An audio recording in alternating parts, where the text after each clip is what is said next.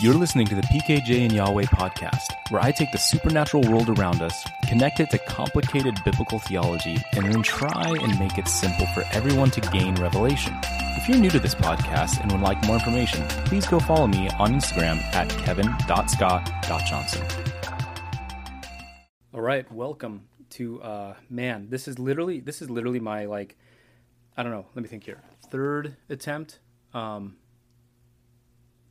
I think that would be correct. Third attempt at recording this exact episode, which is really crazy because I've actually recorded this episode a couple of times already. Not like attempted to record, but like actually recorded a couple of times, and they actually have the first couple minutes of them record properly, and then it stops working or whatever, and it's really funny. And I was like, Lord, are you trying to tell me to not record this episode? Is there something not right in it? So actually, I appreciate the forced Shabbat I had to take on this project, so I could be diligent and study the Word a little bit more in depth and be a scholar of the Word and wrestle with it to come to this conclusion of today's topic, which I've coined lies of righteousness and divine deception.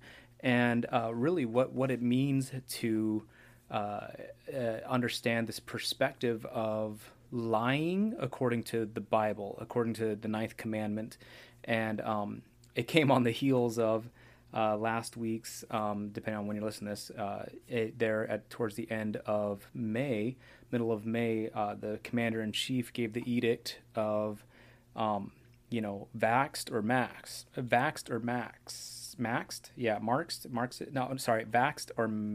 That's it. And I was like, man, that's crazy. And it reminded me of the studies I've done with, through some of Dr. Heiser's work and difficult problem passages in the Bible about biblical ethical lying and deception. And I was like, man, that's a good one I think I'm going to jump into, but I'm glad I had a little more time to just chew on it.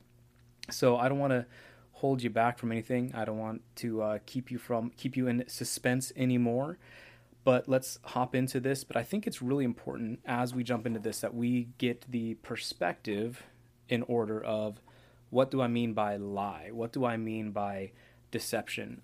And in context with the ninth commandment in Exodus 20 and 16. Exodus chapter 20 verses 16 specifically is the ninth commandment of the Bible, of the 10 commandments in the Bible, which says, "You shall not bear false witness against your neighbor." Now, everything else is built from this perspective of the 10 commandments, all the laws of God, and the 632, I think, or 23, other laws that exist, they're all come out of the 10 commandments, the top reality. When you look at Leviticus 19:11, it says, really, thou shalt not lie. Let's take a quick peek at that. Leviticus 19:11. Just so we have for reference here, will be lost scripture in today's episode.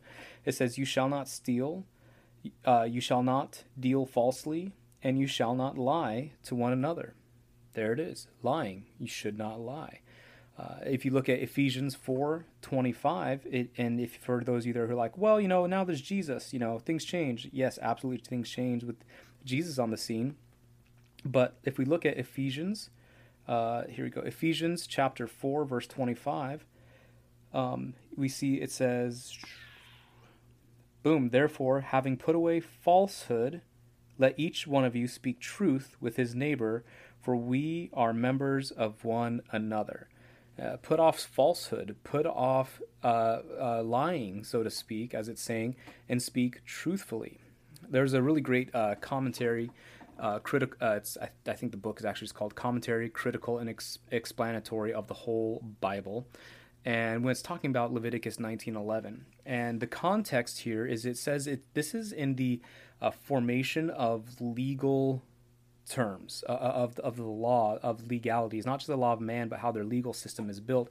It says not committing petty frauds or not scrupling to violate truth in transaction of business, meaning like hemming and hawing and hesitating and waiting to, Well, they didn't ask if the basement floods, so I'm not gonna tell them it floods, and I'll just kind of wait. Or they did ask that the basement floods, and I just kind of waited long enough until that question disappeared. It's like, even though you know that it's flooding. That's probably not a great example, but that is in that context of hesitating, withholding information, with the potential intent of causing harm to another one. Another commentary refers to it just as these common little vices, circulating stories to the prejudices of others. In opposition to these bad habits, a spirit of humanity and brotherly kindness is strongly enforced. So, in all of this, trying to grasp the meaning of lying, of telling a falsehood, I think we need to put it in the correct perspective that I believe the Word of God is giving us. Is our in opposition of that falsehood? Are we developing? Are we stewarding? Are we cultivating a spirit of humanity and brotherly kindness? Is that the outcome? A commentary, critical, experimental, and practical cover on the Old Testament says, it emphasizes that this was in the Israel legal system, Deuteronomy 19:15 through 19. And when it's talking about thou shalt not bear false witness against one another, it's saying that it will never be acceptable for there to be only one witness in legal proceedings. Let's take a peek there. Deuteronomy 19:15 through 19. It simply says this: laws concerning witnesses. A single witness shall not suffice against a person for any crime or for any wrong in connection with any offense that he has committed. Only in the evidence of 2 witnesses or 3 witnesses shall a charge be established. If a malicious witness arises to accuse a person of wrongdoing, then both parties to the dispute shall appear before the Lord, before the priests and the judges who are in the office in those days. The judges shall inquire diligently, and if the witnesses are false witnesses and has accused his brother falsely, then you shall do to him as he had meant to do to his brother. So you shall purge the evil from your midst. And the rest shall hear and fear. That's a good one. Shall hear and fear, and shall never again commit any such evil among you. Your eye shall not pity. It shall not be life. It shall be life for life, eye for eye, tooth for tooth, hand for hand, or foot for foot. It's explaining that in the legal system, in the proceedings of casting judgment, it is not sufficient for there to be one witness, and because therefore there may be someone who is telling a falsehood. That's where we get this 9th commandment, okay, from in Exodus 20. It's talking about bearing false witness against one another with the intent of harm or judgment being cast. The Decalogue is the standard for which all the other writings that the prophets and scholars are based on, that we have in the Word of God. The Decalogue, that's the 10 Commandments. So let's define a lie. I know we kind of went through it, but this is really giving us context. Otherwise, you're all going to listen to this and be like, man, you crazy. Well, maybe I am. Praise God.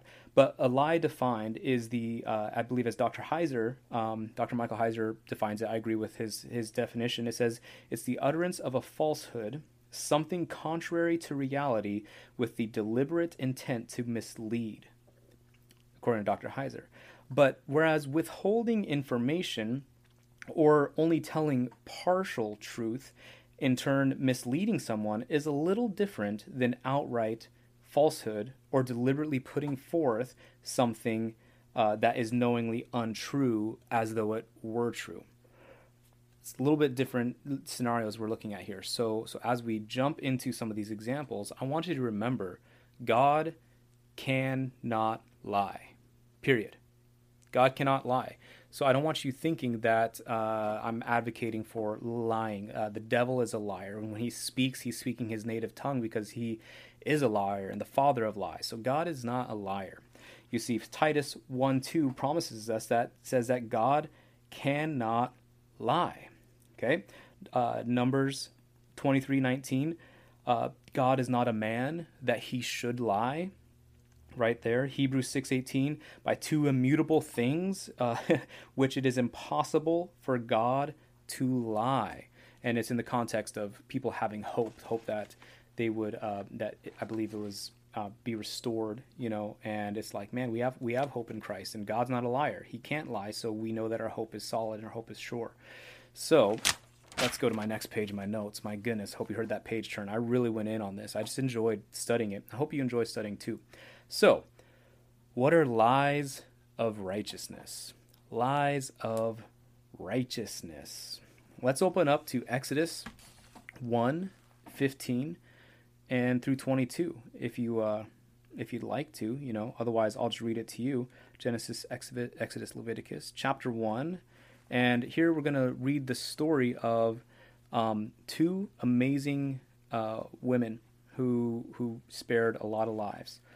So, Exodus 1:15, it goes on to say, "Then the king of Egypt said to the midwives, of whom was named Shiphrah and the other Puah, When you serve as a midwife to the Hebrew women and see them on a birth stool, if it is a son, you shall kill him, but if it is a daughter, she shall live.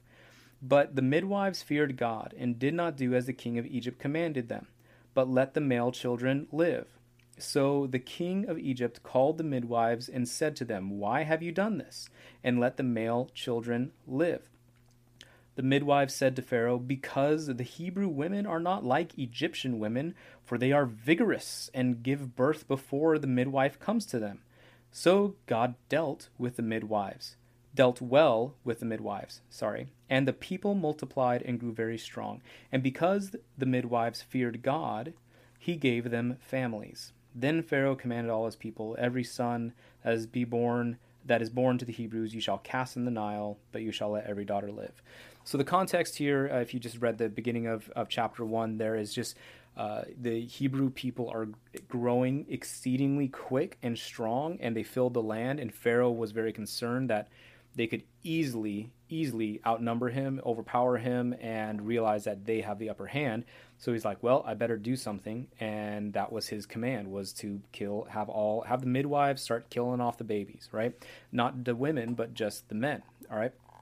And they were like, okay, like the Pharaoh could kill us, but I'm not about to start killing babies right out the womb, and this is not good, and I fear God. So they brought up this lie that they came back with to the Pharaoh and said that these women are vigorous in giving birth. Now maybe it's true. Maybe the Hebrew women were vigorous in giving birth, and perhaps they did give birth before they could arrive. However, there wasn't something that shifted. It's not possible that something shifted so suddenly and so completely from a few days earlier to now that the Pharaoh's made this edict. The midwives are unemployed, and they haven't delivered a single baby in however long that time span was from when he commanded them and when he came back and checked on them. I imagine several months, of time at least, because it had to be evident that there were new babies coming on the scene, male babies. And so obviously that's not the picture, right? And then of course a mother could say, oh, my baby was born before that commandment. Well, I don't know if that baby's 3 weeks old or 1 week old, and so it gets confusing. So guess what? The crazy part about all this is that they literally lied to the king, and God honored them. God blessed them. God even gave them their own families. I mean, there's a lie of righteousness right there. Interesting. But I want to go into a couple more. We've got, and when we're looking at this, we're looking at people, okay? People make a decision to, much like, we all make decisions all the time. Like, talking about people like I'm not people, but I make decisions all the time that are based upon my best understanding, my fallen nature and the part of me that's restored, holy in Christ, but like the flesh that I'm continually putting to death, which is the fear of man, performance, all this other stuff. So we make decisions that God himself probably wouldn't make, but God can still honor it. You know what I mean? Like God wouldn't necessarily choose to eat, cookies at 1 a.m. with his 5-year-old, with his 5-year-old or 10-year-old daughter. You know what I mean? But like, it's probably not going to be good for my body to do that. But he probably would have chose a time that would have made more sense to eat cookies with his daughter. But the reality is, can God honor that time that a father spends with his daughter, even though it was at a bad time, so to speak, for his physical body? Yeah, I believe so, as long as it doesn't become a habit of doing it that way. Okay, so let's take another look at a lie of righteousness here. This one's really a famous scripture, famous passage, I believe, when we look at the story of Rahab in Joshua 2. In Joshua 2, verses 1 through 7, we see the story of this man, Moses, who had delivered Israel, all of Israel. Okay, we just heard about Israel that was growing, the Hebrew people underneath Pharaoh that were growing like crazy, and they were going to overtake Pharaoh pretty soon. Well, guess what? Not too much longer in the book of Joshua, we hear the story of how the Israel people, Hebrew people, were delivered, okay, from Egypt out of the hand of Pharaoh by Moses, who then led them through the wilderness, led them through the Red Sea as the waters were parted. Amazing stuff. Hopefully you have some context for it. If you don't, I'm not shaming your biblical literacy. I'm just trying to get to the point, to not spend time explaining to the background of too many stories. But Moses was the leader of this revolt, or this walking away from oppression of Pharaoh. And now they had wandered in the wilderness for 40 years because the Israelite people grumbled and complained against God when they got to the promised land.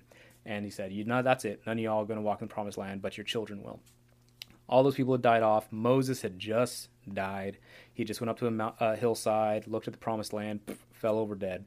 And now his what would be the right word? I don't know. The kid he's been mentoring, the person that he's been building up, compatriot, Joshua, is commissioned by God to lead the Israelites now into the promised land. And so they're there assessing the land, and we hop into Joshua 2, verse 1, where it says, "And Joshua the son of Nun sent 2 men secretly from Shittim as spies, saying, 'Go view the land, especially Jericho.' And when they went and came into the house of a prostitute whose name was Rahab, and lodged there. And it was told to the king of Jericho, 'Behold, men of Israel have come here tonight to search out the land,'" because they're in the promised land. They're gonna evict them. That is their land to take. Okay, in the land. Then the king of Jericho sent Rahab, saying, "Bring out the men who have come to you, who entered your house, for they have come to search out all the land." Verse 4, "But the woman had taken the 2 men and hidden them. And she said, 'True, the men came to me, but I did not know where they were from. And when the gate was about to be closed at dark, the men went out. And I don't know where the men went. Pursue them quickly, for you will overtake them.' But she had brought them up to the roof and hid them in the stalks of flax that she had laid in order up on the roof." Okay, so we hear that the truth is she sends these guys off, and they chase them as far as the Jordan and the fords, like as it says, like I guess there's fords in the Bible. No, that's a joke. No Mustangs, but just horses. But with that, we see that she literally lied. She's like, "I don't know where they went." False. You put them on the roof. When the doors are about to shut of the city, they left. And if you hurry, you can catch them. False. So it's not only a misdirection of God. Not of God. It's not only a misdirection, but also a lie in context of our definition, right? The utterance of a falsehood with intent to mislead.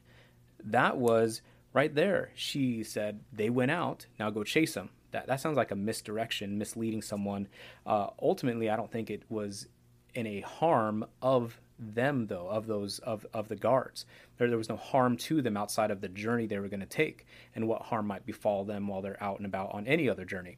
So it wasn't with intent for them to be sabotaged, right? But you see that in other scriptures where they have ambushes. But if we look at verse 14, we read specifically, it says, "And the men said to her, 'Our life for yours, even to death. If you do not tell this business of ours, then when the Lord gives us the land, we will deal kindly and faithfully with you.'" Literally, through her lie, through her deception, she obtained forgiveness. She obtained life. It was almost like she got born again because, like, she was going to die. Much like all of us, much like every person in creation, we are facing death. It's imminent. So was all of Jericho. Okay? They were possessing the promised land, which was God's. They were not supposed to be there. And it was for his people. Now, boom, she, through her act to conceal the spies and lead away their pursuers via a lie and a misdirection, receive for her and her family freedom and deliverance from the incoming onslaught. Wow, kind of neat.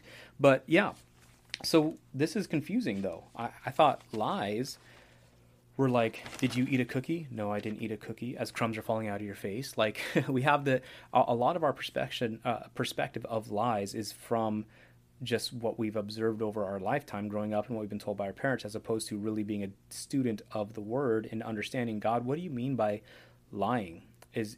Are all lies created equal? Well, yes, God is not a liar. I'm not talking about just lying, but I want to continue on the concept of Rahab. Is said, our life for your life. The major key here is the ethicality of what appears to be a violation of that ninth commandment, though. But you see, in both of these scenarios that I just shared, these two stories of women, actually amazing, and I mean, there's lots of stories of men as well who lie. I'm not saying women are deceptive, and so great job doing your research there, Kevin, to balance out the sexes in your examples of who lies in the Bible. But amen. All right, so here we go. But in both scenarios, we are they are an advocacy for the preservation of innocent life. That's what we see is it stands out in the ethical challenge. I mean, because when you look at if you take a class of ethics, you have these. Hey, if you had to flip a switch and the train was going to take which track. I mean, me and my children play a game. My family, we play this game. I think it's called Death by Trolley, and it's just a game of ethics like that. Like, hey, you literally have two paths, and everyone has a chance to flip the switch, and you're like, do we kill the person that's going to become Hitler but doesn't know it yet because they're a child? But in doing so, you'll also save countless Jews, but you'll also kill the relationship that we were going to have with aliens in the future to kill cancer. And like, or are you going to destroy Disneyland it's a ridiculous game, but it's really that ethical obstacle of what is the value for what you're doing. Is it for yourself, or is it for the preservation of innocent life? Which, if you take a look at Hebrews 11 and we look at verse 31 in context of what Rahab did here, it's pretty interesting. The word says it for itself. By faith, Rahab the prostitute did not perish with those who were disobedient, because she had given a friendly welcome to the spy. And that's great. I mean, yeah, she didn't perish. She should have perished, but she didn't because of what she did. And it talks about the friendly welcome. It doesn't necessarily say because she lied but let's look a little deeper. If we go into James chapter 2, verse 25, and this is bon appetit. This is the best right here. It says, "And in the same way, was not also Rahab the prostitute justified by works when she received the messengers and sent them out by another way?" Another translation doesn't say justified, but that her righteousness, right? In the same way, was not Rahab the prostitute considered righteous for what she did when she gave lodging to the spies and sent them off in a different direction? Literally, lies of righteousness. It kind of, I hope you get it. I don't want to belabor the point, but it's talking about that her righteousness is said in the same way. The verse right before that is speaking of Abraham, Father Abraham. He's saying that Rahab, the prostitute, for receiving the spies, for deceiving the guards while hiding them and lying to them, telling them to go, you'll catch up with them, they escaped. That her lie put her on par with Father Abraham for righteousness. That's pretty crazy.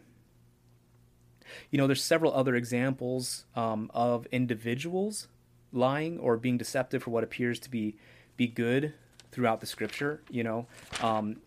Some examples, man's it's all about man's decision to deceive, right?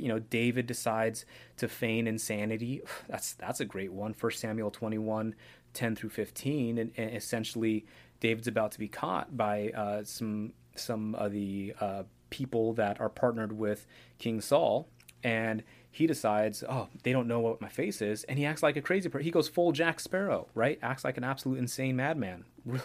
Really, really entertaining. It's a great story to read. It really helps you see picture and character of people, but he's pretending to be something he's not. He's literally lying to save his life, and he does. Same with the sons of Jacob answering deceitfully to the uncircumcised. Man, this story is just too good to not read. So in Genesis 34, you have a scenario here where some men who were uncircumcised had defiled a daughter, the Dinah, the daughter of Leah, whom she had born to Jacob. And when we look at verse 13 of chapter 34, the story goes on to say, then the sons of Jacob answered Shechem and his father Hamor deceitfully, because he had defiled their sister Dinah. They said to them, we cannot do this thing to give our sister to one who is uncircumcised, for that would be a disgrace to us. Only on this condition we will agree with you that you will become as we are by every male among you being circumcised. Then we will give our daughters to you, and we will take your daughters to ourselves, and we will dwell with you and become one people. But if you will not listen to us and be circumcised, then we will take our daughter and we will be gone. So yeah, nice. Verse 18, their words pleased Hamor and Hamor's son Shechem, and the young men did not delay to do the thing, because he had delighted in Jacob's daughter. Now he was the most honored of all of his father's house. So Hamor and his son Shechem came to the gate at the city and spoke to every man of the city, saying, these men have peace with us. Let them dwell in the land and trade in it. For behold, the land is large enough for them. Let us take their daughters as wives. Let us give them our daughters. Only this condition the men will agree to dwell with us, to become one people, when every male among us is circumcised as they are circumcised. And the story goes on. It's fantastic. They end up having him get circumcised, right? And then in verse 27, the sons of Jacob, the next one says, on the third day, verse 25, when they were sore, two of the sons of Jacob, Simeon and Levi, Dinah's brothers, took their swords and came against the city while it felt secure, and killed all the males. They killed Hamor and the son of Shechem with the sword, and took Dinah out of Shechem's house, and they went away. They literally slain these entire people through deception. They forced them to circumcise themselves, and while they were all like out and in pain because of the healing process that was taking place in their genitalia, literally they decided now it's time to kill him. We win. Like, he used deception, deceptive means. Of course, these are men's decisions to make. We don't see God saying, hey, do this. But where do we see God commanding men or mankind to be deceptive? That's an important question to be asking, because we don't only see it on the human side. It exists on the God side of things. When you take a look at 1 Samuel 16, it'd come to a time where it was it was time for Samuel to anoint a new king. It was time for Samuel to Saul was done. God was like, I'm done with Saul. I'm going to anoint my new king, which we know now ends up being David, who ends up becoming king after quite the journey. But there was there was this process here where in 1 Samuel God commands man to be deceptive. Chapter 16, verse 1 through 5. And I'm not on that right verse, so let me get there. Verse 16 and verses 1 through 5. It says, the Lord said to Samuel, okay, How long will you grieve over Saul, since I have rejected him from being king over Israel? Fill your horn with oil and go. I will send you to Jesse to Bethlehem, to Jesse the Bethlehemite, for I have provided myself for myself a king among his sons. And Samuel said, How can I go? If Saul hears it, he will kill me. And the Lord said, Take a heifer with you, and say, I have come to sacrifice to the Lord, and invite Jesse to the sacrifice, and I will show you what you shall do. And you shall anoint for me him who I declare to you. So, we see here God commands Samuel to go and anoint a new king that he will show him. Samuel's terrified because he's like, I know the king's going to know why I'm coming. And because of his fear, God says, okay, here's what I'm going to have you do. Get yourself a cow, okay? Find yourself a heifer, and if anyone asks you questions, just blame the heifer. Just say, I'm here to sacrifice this cow. Like, do you see this cow? Like, quite fine heifer, isn't it? Like, it's because I'm coming to have a sacrifice. Give a sacrifice to the Lord. Like that. So if anyone asks you questions, just blame it on the cow. Not that you're here to anoint the king. So it's literally God commanding Samuel on account of his fear of being killed for going to anoint a new king, and potentially King Saul's observance of that taking place, that God said, okay, fine. Here's how you can deceive the people. Not that you're not going to sacrifice the cow. Like, you will do that. And that did happen. It wasn't like he got there and he slapped the cow on the rump and said, be free, and now it was a wild cow, right off in the sunset. But no, he did do that. But it was a diversion. It was a diversionary tactic that God commanded man to do that could, at least from a parent side of things, my perspective as a dad of daughters, that would be to me like, being intentionally misleading, like, or only telling half the story. It's kind of like if you ever talk to your kids and they like tell you some stuff, but you're like, if you don't ask the right series of questions, like, you don't get the right answers. Like, so why are you here, Samuel? I'm here to sacrifice this cow. You want to come with me? Okay. Well, how long are you going to be here? For a couple days. I'm then pretending like I'm having a conversation with my child, and it's like, you got to ask, like, are you going to meet with anybody? The people at the temple. And it's like, you go through all this whole list of questions, and unless you say, are you going to anoint a new king while you're here? Well, now that you said that, that's like literally sometimes having conversations with your kids. You're like, can you not play word games with me, right? All that to say is word games. But God's literally saying, utilize this as a tactic, as well as God. We see another example where God commands a spiritual being, depending on where you are in your theological perception of this. I agree and stand on the side of the Psalms 82 divine council picture here, and we see that there's a divine council interaction taking place. Some people say that, God is speaking to a fallen angel to accomplish his will in this next scene we're going to talk about. But I don't feel like God needs to use anything that the devil has for his purpose, period. So I feel like that's poor theology. But we see that God commands this angelic type being, this host of heaven, this divine council individual, to be deceptive via a lying spirit that leads to the death of King Ahab. When we take a look at 1 Kings 22, verses 19 through 23, we get the picture of what's taking place.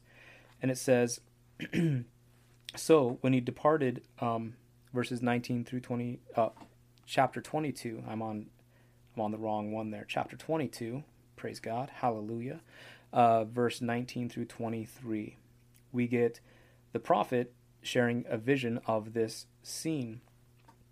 It says, and Micaiah said, therefore, hear the word of the Lord. I saw the Lord sitting on his throne, and all the hosts of heaven standing beside him on his right hand and on his left. And the Lord said, who will entice Ahab that he may go up and fall at Ramoth Gilead? And one said one thing, and another said another. Then a spirit came forward and stood before the Lord, saying, I will entice him. And the Lord said to him, By what means?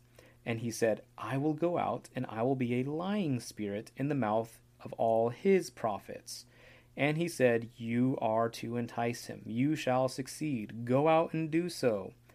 Verse 23, Now therefore, behold, the Lord has put a lying spirit. Wait a minute. Read that again.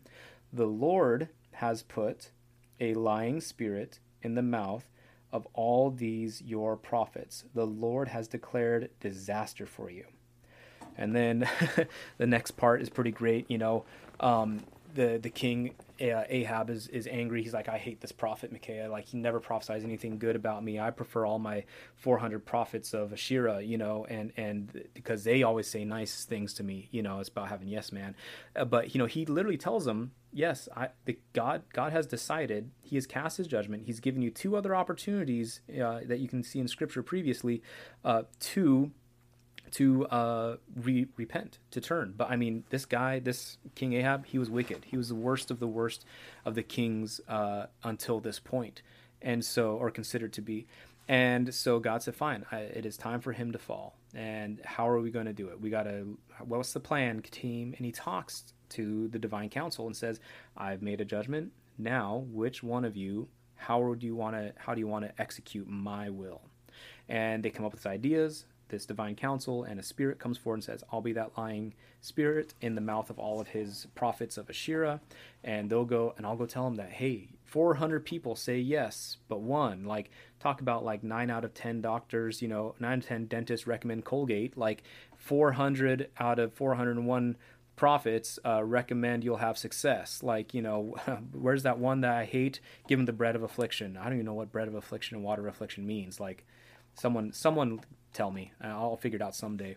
But the reality is, it's God's prerogative to use deception to judge evil. You see in Joshua 8, 3 through 8, at the ambush at Ai.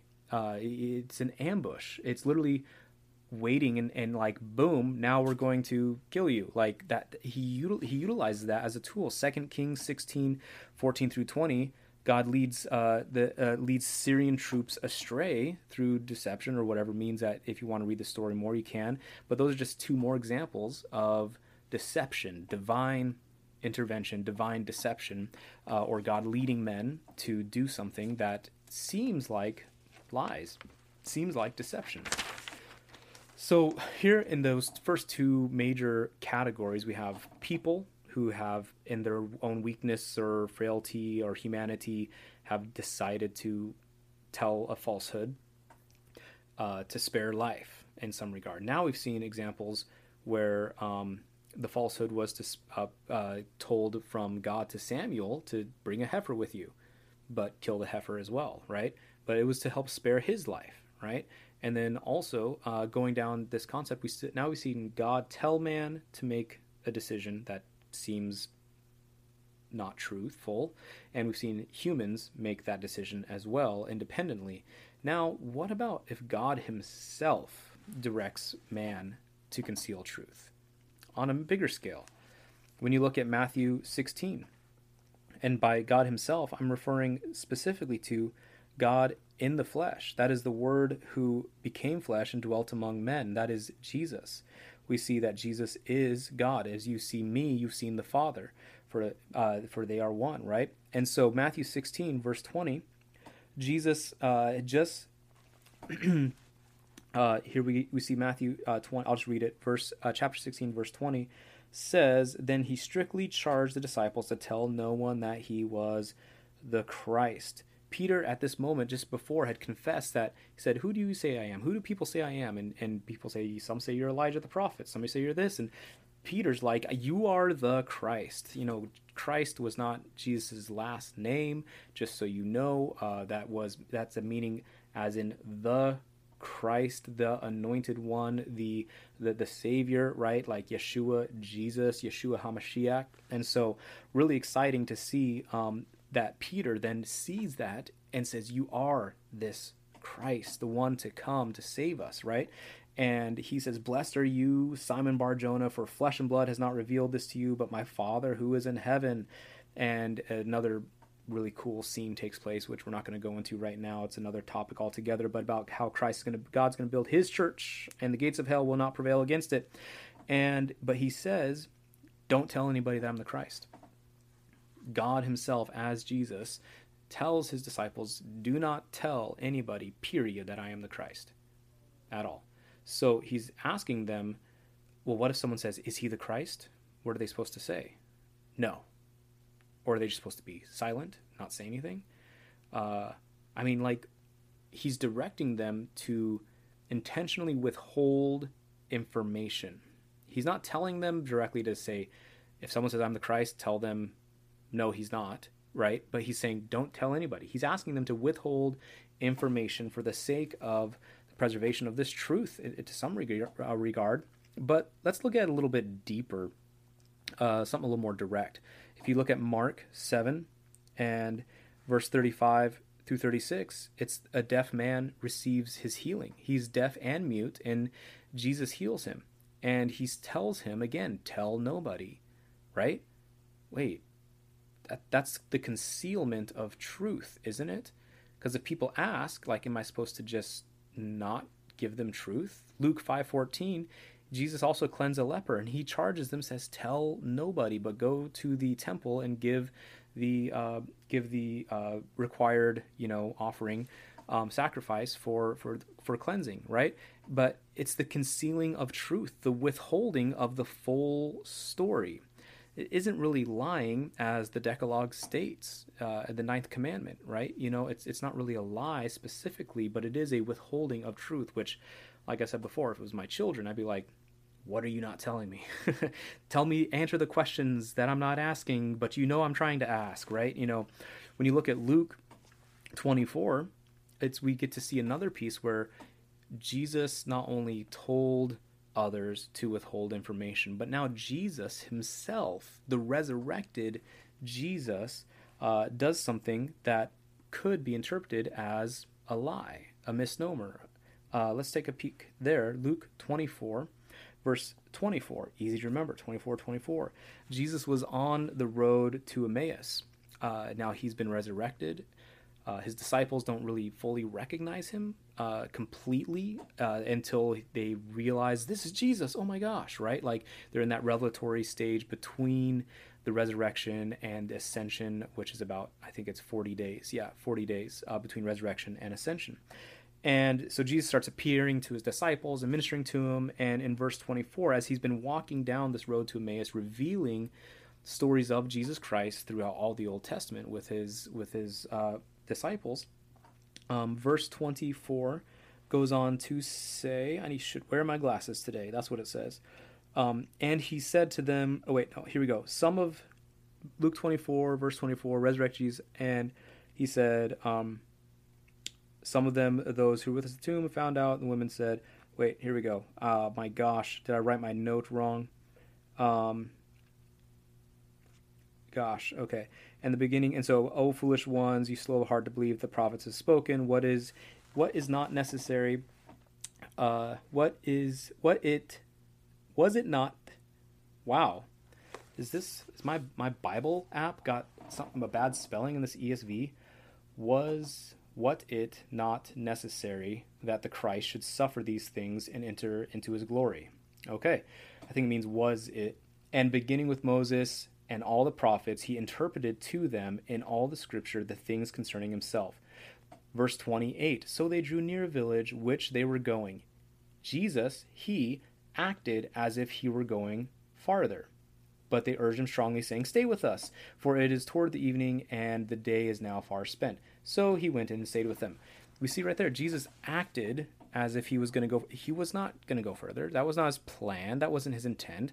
That some people could say, well, why'd you lie? Like, it's like, oh man, it's getting late. Oh yeah, man, 7:00. I got to get home. I mean, I got things to do at home, but your things to do at home is like sit and watch TV, and you just are feeling awkward in the space you are, and so you're making up excuse as if to go further, that you got to go somewhere, but then finally someone calls you out like, man, you ain't got nothing to do, like, yeah, and that's a funny simile, that I think is funny at least, that I could use with Jesus here. it's not necessarily a lie, but it's not really truthful because he wasn't really going to go further. I mean, maybe he was if they didn't invite him, but it says literally he feigned, he acted to go further, creating a false impression that isn't true. So, I know it's been a long episode and we're wrapping up here, but I want to ask you, what does all this mean for us? Does that mean I can lie now about the cookies I ate at 2 a.m.? Does it mean that I can lie and say, oh yeah, I've been working out a bunch at the gym, and I'm just thinking to myself about when, I used to work out a bunch at the gym, or like, I don't know, like insert poor example. But really, does the ninth command of God, according to the Ten Commandments, compel us to give every exhaustive detail in the delivery of truth while obeying "thou shalt not lie"? Is that really what that's there for? Is that really about us throwing out this concept of tact and decorum? What about how was dinner? Well, because I'm a Christian, I can't lie, and I'm going to be totally and completely transparent, honest with you. Dinner was not anywhere near my favorite. My wife makes a better roast than you. The seasoning was a little too pungent and in one way, but too bland. I don't know how you did it. It was too pungent and too bland. Like, I mean, and it was a little cold. My meal wasn't all hot at the same time, which I prefer, but I understand, you're doing your best. And come on, like, what about this though? Do I look fat? Period. That's a question. Like, do I look fat? Right? Like some people say, like, do I look fat in these clothes? Like, do these clothes make me look fat? No, your fat makes you look fat, right? Like that would be the rude thing to say, right? Like, but you got to realize are we throwing out tact and kindness for the sake of upholding the ninth commandment? I don't think that was God's intent, to throw out love and kindness. Now, I'm not saying you need to be so concerned about other people's feelings that you can't tell them dinner wasn't my favorite. And you know what? That outfit you're wearing isn't my favorite outfit that you wear. But there's such better ways that we can learn to tell the truth that are honoring, loving, kind, compassionate, tactful. It's like, I probably wouldn't make that meal again, like maybe we won't add it to our regular repertoire of meals, like that's acceptable depending on the current emotional state of whoever made it. You might say, it was decent, thank you. Even there people might be like, oh, what do you mean by decent? So you got to really think it through. You're not trying to be rude, you're not trying to intentionally lie to cause harm, but you also got to think about the people on the mission field who, if you don't eat their food, you destroy their culture and your voice in their culture, and depending on where you are at in the world. So as you're eating, snake tongues or whatever it is, I don't know, like maybe that's a delicacy somewhere. I have no idea, but I'm just saying, like, I know bugs are like in certain places. I've eaten them myself as on missions trip, and to not eat them, you'd be not doing them to God a solid in that moment. You'd be disgracing them because of your own personal selfish preferences. So the ninth commandment isn't there for us to abolish tactfulness for the sake of complete truth telling. What about other questions like this? Are you hiding any Jews? Well, yes, because I follow Jesus, I need to tell you that I'm hiding Jews underneath the rug in my back room, and if you open it on the third board, it'll be loose, and you can pull it back, and you'll see about 13 Jews down there. And there's actually probably a couple more that I know were upstairs as well. So make sure you get them all, right? Like, because I have to tell no, like that's not what God's asking us to do. Now, what if they say, "Are you hiding Jews?" and you remain silent? Well, you can better guess that they're going to storm and look at your house. But what is the motivating factor there? What about another one? Another hard example of lying, deception, following a tragic car accident where, let's say, the husband survives and his spouse, who in the passenger seat, passed away, like died, and later he says, "Did my wife?" to the doctor, "Did my wife suffer?" Like because he was out and didn't woke up days later, and do you think that a good doctor would come and explain every grave detail of exactly how she suffered for 17 hours as they performed life-saving surgery and they resuscitated her 8 times, and like and what pain and like tragedy she went through. Like, do you think that that is what God designed the ninth commandment for? Was so we could cause harm, cause division, break people, hurt people, like damage people? you know what about being misleading intentionally misleading? Isn't that a sin? What about this? If you're a football player and you go to throw the football and you fake left and throw right, then a Christian can't be a football player because he's being deceptive. Same with an undercover cop or an actor or a basketball player. What about putting on a smile when you don't feel good? Because you're choosing to put on a smile for the sake of the people around you. I'm not telling you to continue in your life of depression and keeping everything secluded to yourself by just putting on a smile, but sometimes it's not appropriate for us when someone says, "Hey, how's it going?" to say exactly how's it going. This isn't like out of the movie with Jim Carrey, Liar Liar. I need to watch that movie again. Like, probably shouldn't, but like that movie just makes me laugh because of the harsh exactness of truth. And you see, that's what we end up with if we take the ninth commandment to the nth degree. We end up with that movie Liar Liar, and he has to tell everyone exactly how he's feeling and exactly what he's thinking, and it is tactless, it is rude, and it's really evident of one's self-centered motivation for what they do and what they talk about. And we need to think about this in closing.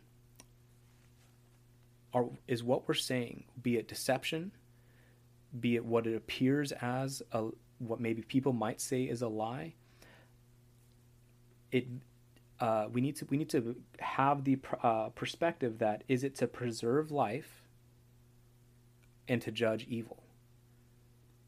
Preserve life or to judge evil. Now, some of us as young people are like, yeah, you better believe I told my mom I got home at 10 p.m. even though I don't show up till 1 a.m. and I knew she was already asleep. So I want to preserve my life. It was the Lord that sent that Ring device to have the battery dead, so I didn't know when I got back home last night.